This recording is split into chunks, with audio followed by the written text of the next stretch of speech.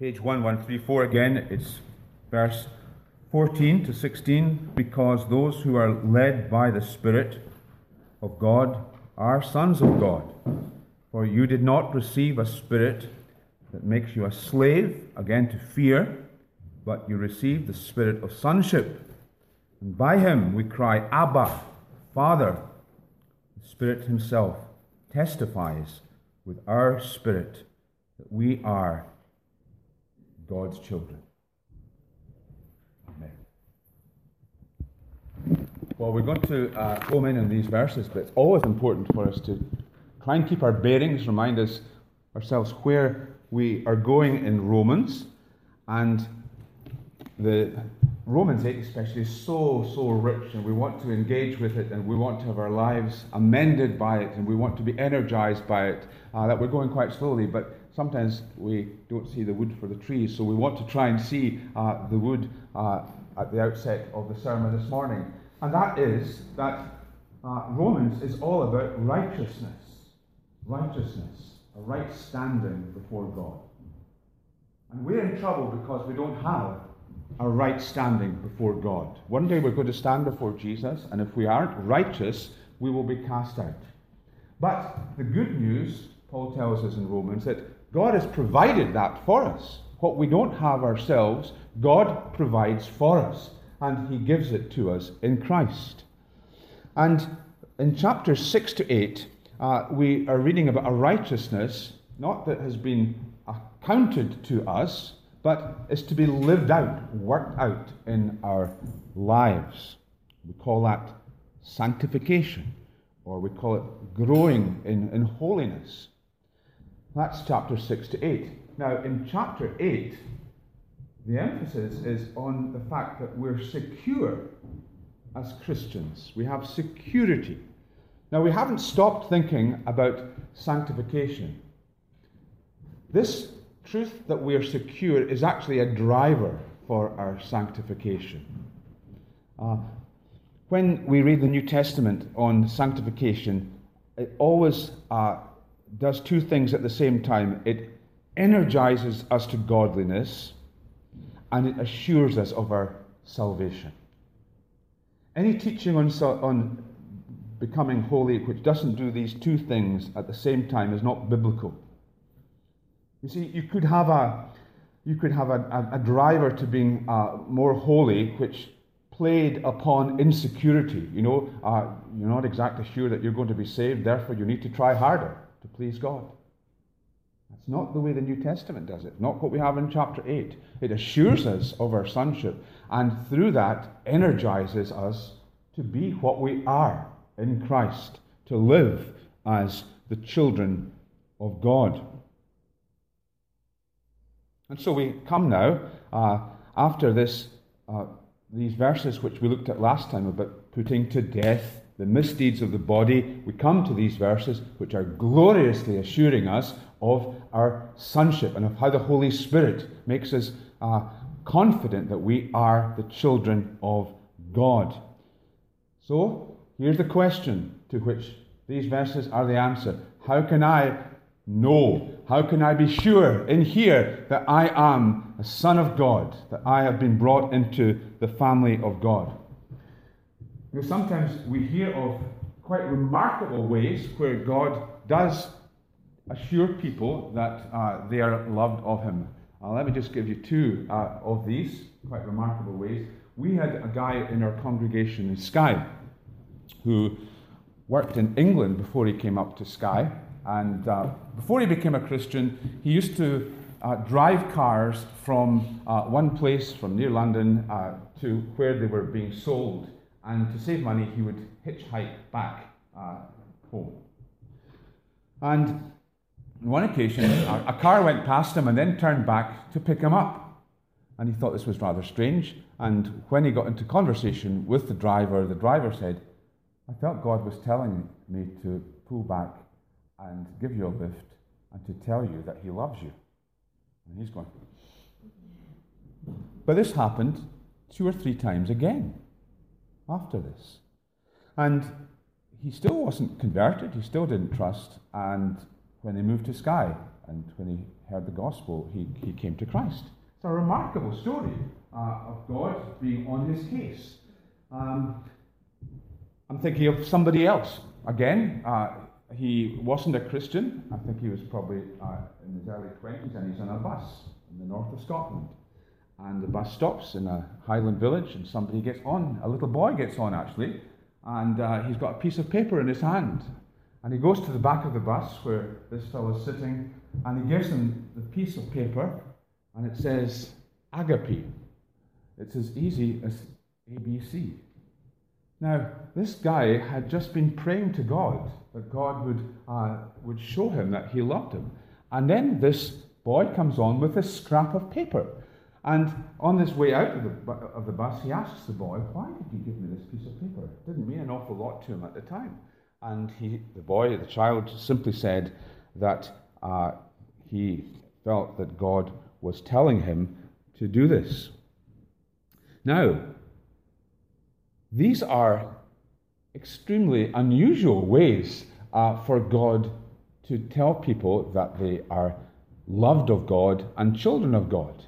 But they do happen. I have no doubt about the genuineness of both of these.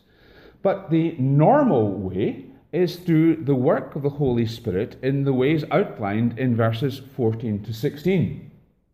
And leaving aside the question of whether the Holy Spirit in a direct way speaks to us in ways kind of similar to these two examples, the testifying of the Holy Spirit with our spirit that we are the children of God that we have in verse 16 refers back, I believe, to what is said in verses 14 and 15 about his work. First of all, in leading us to holiness, in bringing us from slavery to freedom, and thirdly, bringing us new intimacy in prayer so that we cry out, Abba, Father. These are the three ways in which the Holy Spirit typically and regularly assures us that we are the children of God. First of all, then, we know we're children of God because there is a new leading in our lives. There is a new leading in our lives because those who are led by the Spirit of God are sons of God. Okay, that's quite straightforward, isn't it? That makes sense. Those who are led by the Spirit of God are the sons of God. Now, this leading of the Spirit doesn't refer to the kind of leading that we often think, God is telling me I've got to marry her or I've got to apply for this job, a kind of leading in future events. It's talking about the kind of activity that has already been spoken about. The context is all important with these things. And it's following on from what has been said about putting to death the misdeeds of the body. Those who by the Spirit put to death the misdeeds of the body are led by the Spirit of God, and these same people are the sons of God. That's the characteristic of the sons of God. You want to know who the sons of God are? They're the people who are out there putting to death the misdeeds of the body because they're led by the Spirit to do that. The Spirit is leading them in putting to death the misdeeds of the body. And there's a connection with verse 13. The sons of God have eternal life, which is the promise given in verse 13 to those who put to death the misdeeds of the body. So, as we were thinking about last time, when you're a Christian, when you become a Christian, the Holy Spirit gives you a new clarity, a new sensitivity as to what sin is, and a new desire to leave it behind. That, friends, is a token of our belonging to the family of God. Because those who are led by the Spirit, they are the children of God. Now, being led by the Spirit is a phrase that you come across a lot in the wider church. Let me say a few things that it's not. Some of the things which being led by the Spirit does not imply. First of all, it doesn't imply that you're a superior Christian. To be led by the Spirit is not a mark of being in the elite. Sometimes that's the impression, people who are always claiming to hear directly from God, whose every move is preceded by a sign, give the impression that they have moved up a gear and that they're no longer part of a common herd of Christians. Now, the drift of the verse is actually in the opposite direction. Far from implying that being led by the Spirit is a mark of being an elite, what Paul's saying here is that this is the mark of all Christians, that it's something which belongs to every genuine Christian. The word "for" at the beginning of verse 14, because we have it in the Church Bible, because is obviously pointing back to what's already been said. It's pointing back to verse 13, where we have, if by the Spirit you put to death the misdeeds of the body, you will live. So the because is a connecting word. It's showing that there's a logical connection. And the connection is that all who put to death the misdeeds of the body are those who are led by the Spirit, who in turn are the children of God. And Paul's point is that every true Christian will put to death the misdeeds of the body, and that is a mark of being children of God. That is a token of our security, that we will have eternal life. Secondly, the leading of the Spirit is an ongoing leading. The word indicates that. This is bread and butter, Sunday to Saturday Christianity. It's not like we only have the leading of the Spirit in a particularly desperate situation, an out-of-the-blue situation. It's an ongoing, everyday relationship with the Holy Spirit. Thirdly, it doesn't mean that we're taken over and operate under the influence of the Holy Spirit as if the leading of the Spirit was like some kind of alien takeover. Being led by the Spirit doesn't mean that your brain is taken over by something outside you and that you are kind of an automatic pilot, that you have been, you've come under the driving of an outside force. Sometimes people speak in language which suggests that kind of thing. Suddenly God stepped in and the Spirit took over. Now, the idea that the leading of the Spirit is this kind of compulsion, I think sometimes can be taken from the fact that the Greek word there, lead, can sometimes be used, can sometimes be translated as drive. But not in the context of the work of the Holy Spirit. Because the Holy Spirit doesn't constrain or compel in that way. Listen to how Dr. Martin Lloyd-Jones put it when he was commenting on this verse. He says, what the Spirit does is to enlighten, persuade. The Holy Spirit never browbeats us. The impulse can be very strong, but there's no driving, no compulsion.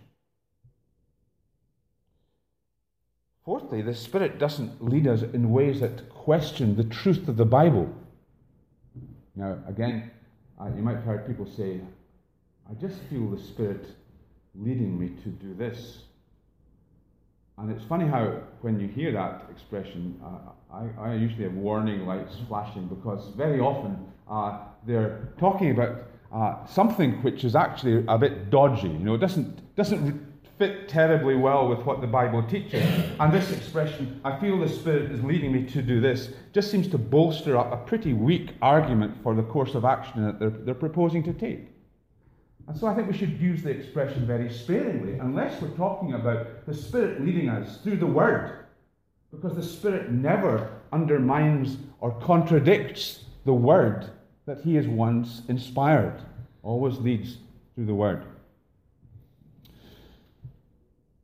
So, positively, we know that one of the ways that we are God's sons and daughters is that we have this new desire to please God.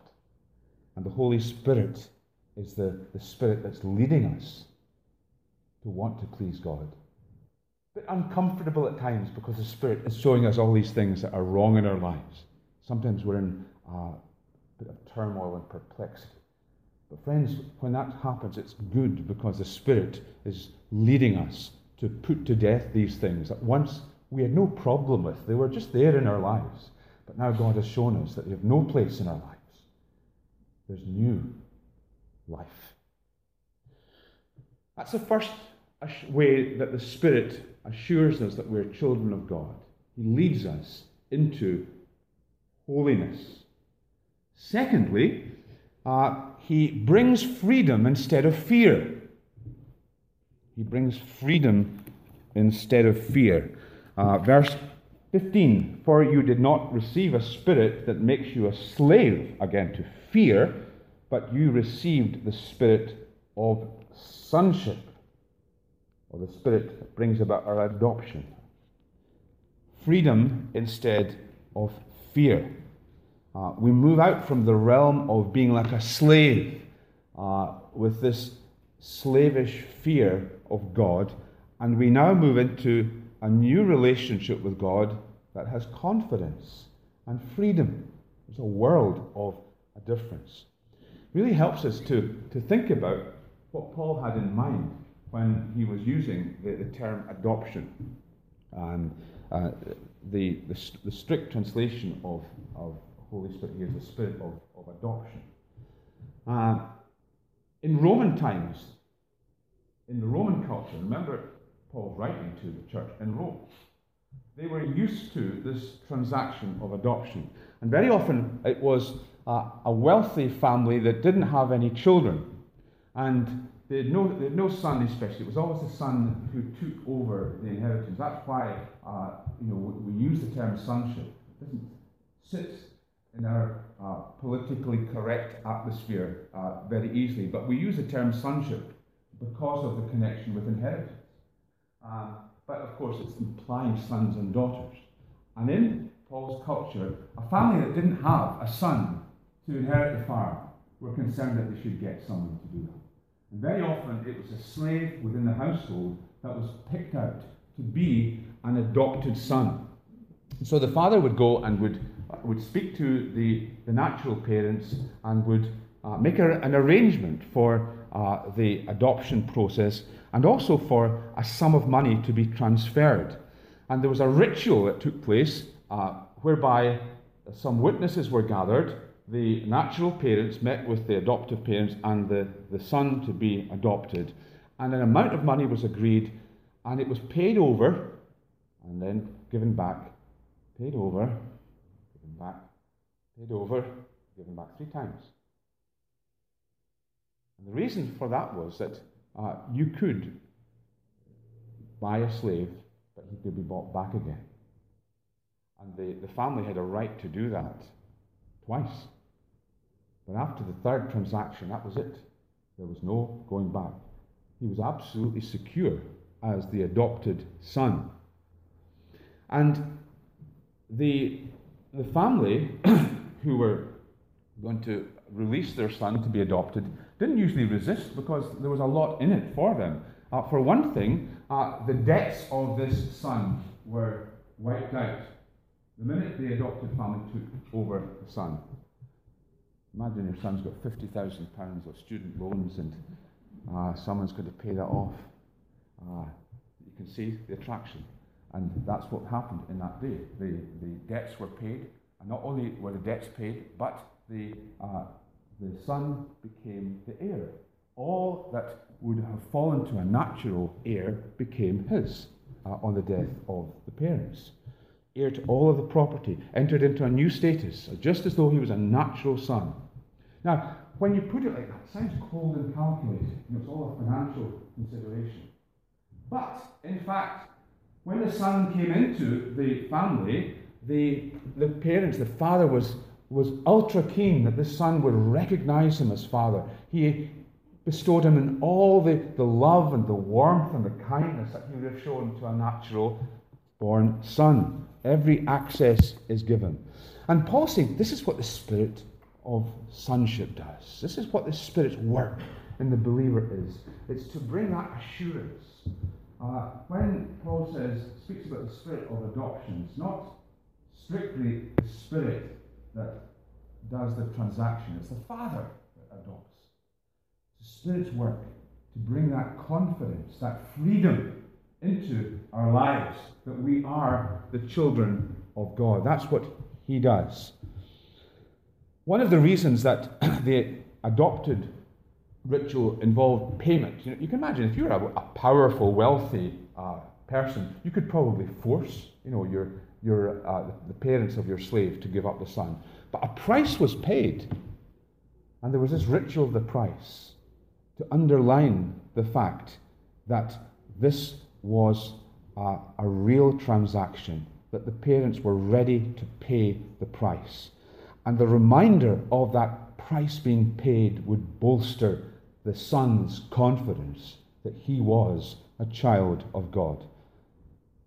Now you see where that's going, don't you? You see how that fits in with the whole gospel story. The price that has been paid for us, the blood of Jesus. Peter speaks about that. Chapter 1, 18 and 19. For you know that it was not with perishable things, such as silver or gold, that you were redeemed from the empty way of life handed down to you from your ancestors, but with the precious blood of Christ, a lamb without blemish or defect. The price of blood. Now, Peter's speaking about redemption price, but it's the same idea. Price of adoption, the blood of Jesus. And similarly, the idea of the Holy Spirit being a witness to us harkens back to what happened in the ritual of adoption. These witnesses. Why did they have the witnesses present? Because the possibility was that one day the adoptive parents would die before the son entered his inheritance. And rivals could conceivably come and say, he's not the son. And he could always call to bear witness those who had been there. And there was a formula, and the witnesses would say, I was there when the price of 300 denarii was paid out for the adoption of Marcus. The witnesses would vouchsafe that he was a son. The Spirit is testifying with our spirits that we are children of God. Now, contrast that with the spirit of slavery, what it's like to be a slave as opposed to being a son. If you're working as a slave, then you continually have your eye upon your slave owner. And you know that he doesn't hold you in any great regard or love, that you're useful to him. And, you're only as secure as your usefulness to your owner. And so you're continually looking up with one eye at what he is thinking of your behavior. There's an anxiety about your relationship.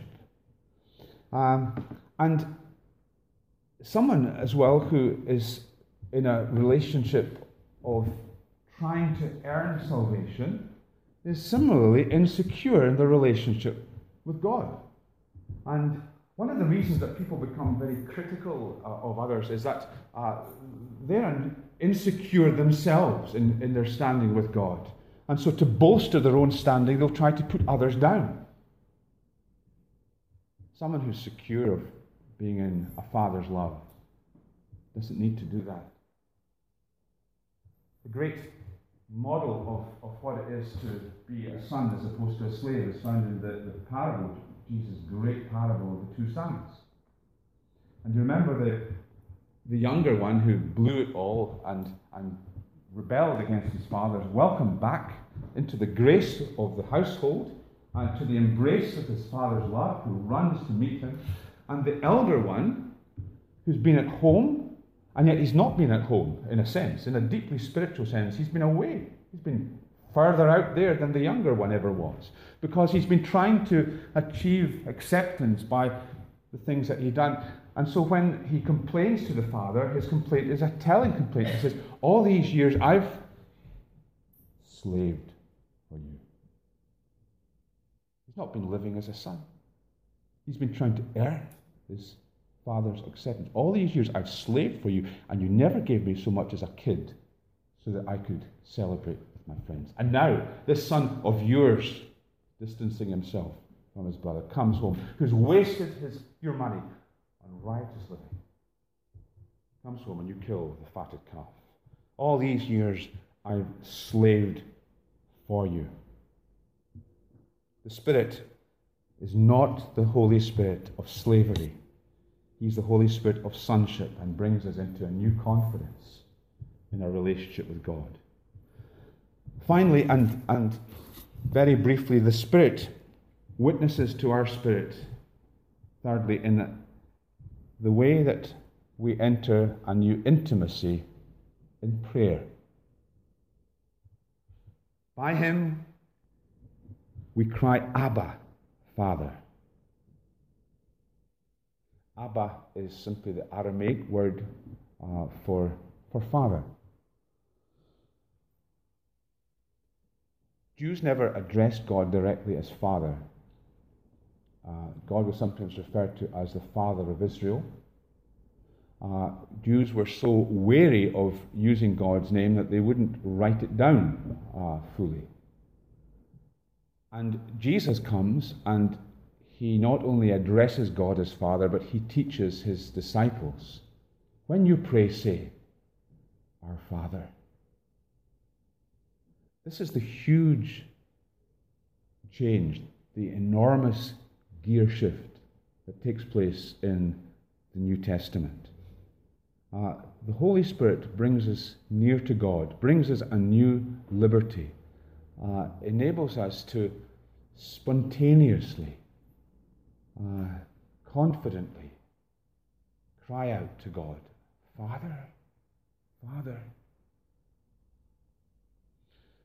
The theologian J.I. Packer, he gets this so wonderfully, and he writes about this in his book, Knowing God. He says, you sum up the whole of New Testament teaching in a single phrase if you speak of it as a revelation of the fatherhood of the Holy Creator.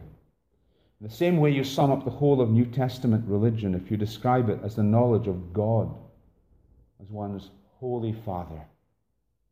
If you want to judge how well a person understands Christianity, find out how much he makes of the thought of being God's child and having God as his Father.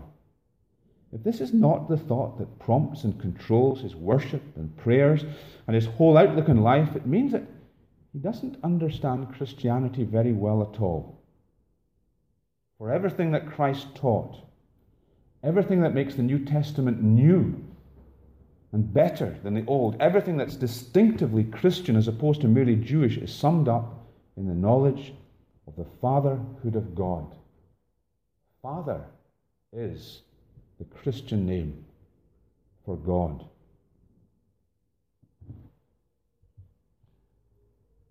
We cry, Abba, Father. This is not a chummy, natty way of addressing God. The word cry expresses someone really shouting out in difficulty. You know, imagine a child running along the street and falls and grazes his knee and cries out, Daddy. It's that kind of thing. In our difficulty, in our dark night, in that time when everything seems against us, the Holy Spirit will prompt us to spontaneously cry, Father, Father. What a wonderful assurance that we are the children of God, led by the Spirit to address God as Father. This is the greatest privilege that we have as believers, to be brought into the family of God. There is nothing higher than this. It's the very top.